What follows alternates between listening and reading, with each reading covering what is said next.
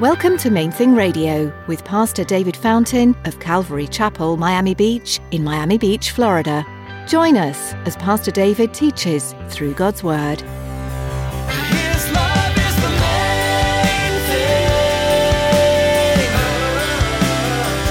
His love is the main thing. So we're mixing it up, mixing it up. His love is the main thing. His love is the main thing.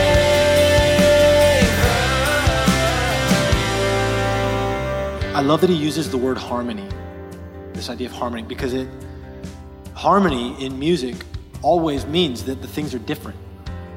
If you're singing the same note, it's not a harmony, it's a unison. So harmony means the notes are working together, but they're different. And that's challenging. That takes a lot more focus and work. Everyone has a difficult time letting go of a wrong done to them. It's one of the most difficult things to do, praying for someone who's hurt you. We're commanded to pray for those people who have hurt us. Today, Pastor David teaches us about asking Jesus to give a greater understanding of his love and how prayer is soon to follow. Stick around after today's message from Pastor David. I have quite a bit of information that I'd like to share with you. Our web address, podcast, subscription information, and our contact information. Now here's Pastor David in the book of Romans chapter 12 as he continues his message, Overcome Evil with Good. His love is the main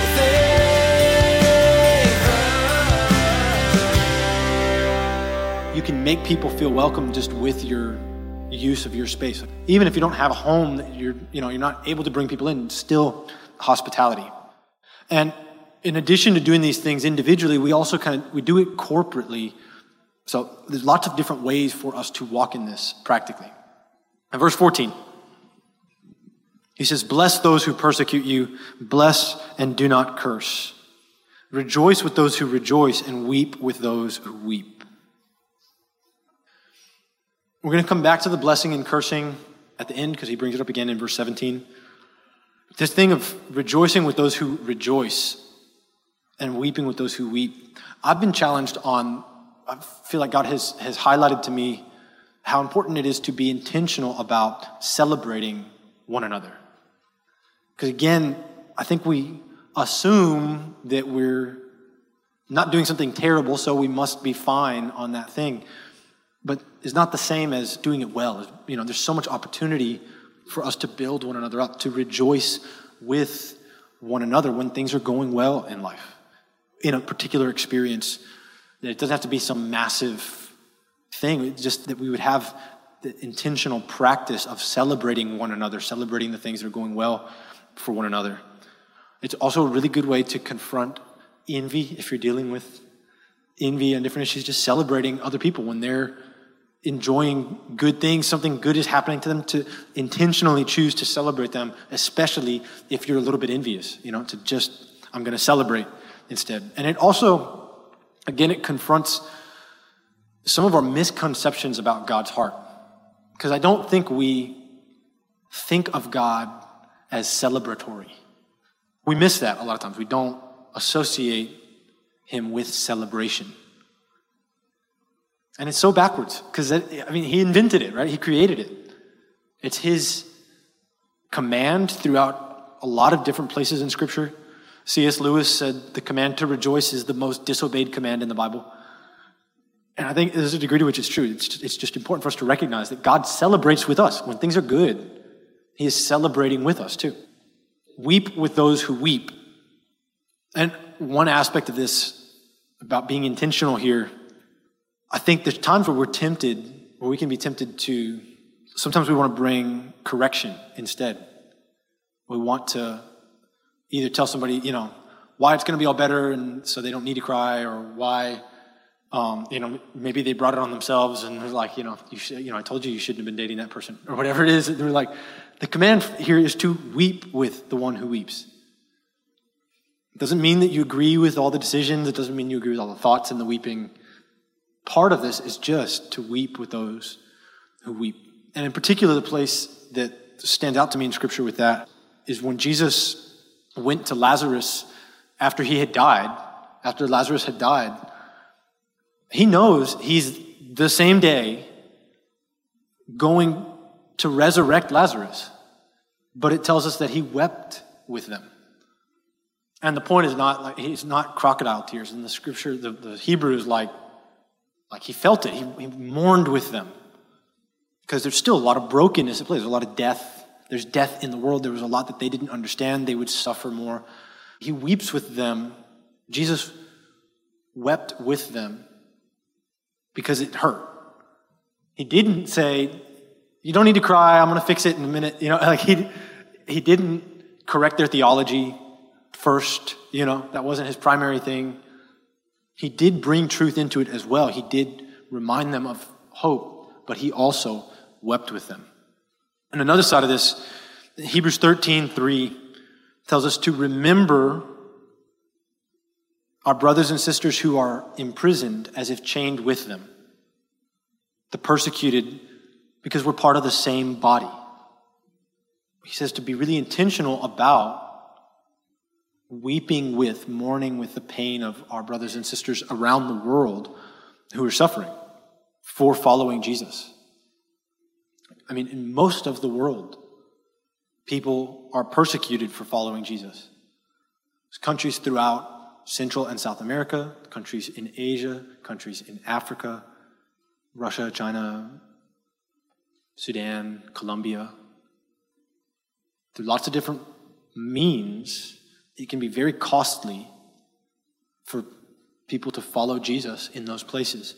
And he says to remember them, be praying for them, weeping with and for them for the loss. He says in verse 16, be of the same mind toward one another. Live in harmony with one another. Don't set your mind on high things, but associate with the humble. Do not be wise in your own opinion. I love that he uses the word harmony, this idea of harmony, because harmony in music always means that the things are different. If you're singing the same note, it's not a harmony, it's a unison. So harmony means the notes are working together, but they're different. And that's challenging. That takes a lot more focus and work. And he immediately connects it to humility. I've been so busted on this, that how I will be sure that I'm seeing things the right way and not value that people see things a different way. And so he calls us out here, right, to have the humility. Don't think highly of yourself. Don't be so wise in your own opinion that you can't listen to somebody else. So again, where are you prone to dismiss people who think differently? In your job, in your family, culturally, on social media. Verse 17. Repay no one evil for evil. Have regard for good things in the sight of all men. If it's possible, as much as depends on you, live peacefully with all people.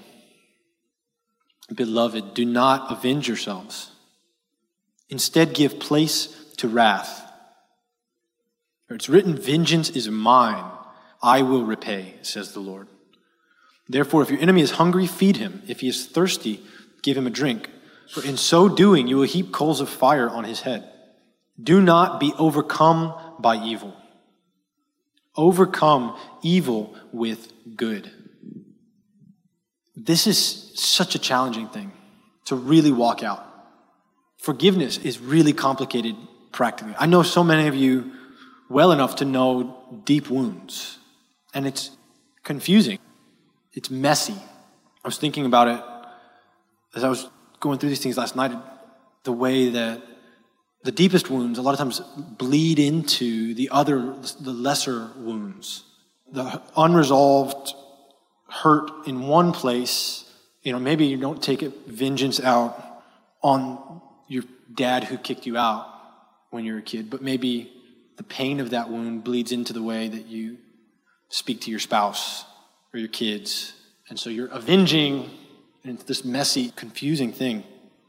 And I think it's vital for us to slow down on this, to really pay attention to what he says.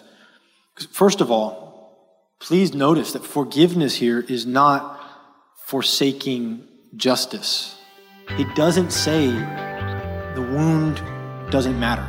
Right? He doesn't say, don't take vengeance because nobody should take vengeance. He says, you don't take vengeance because I will. His love is the main thing. His love is the main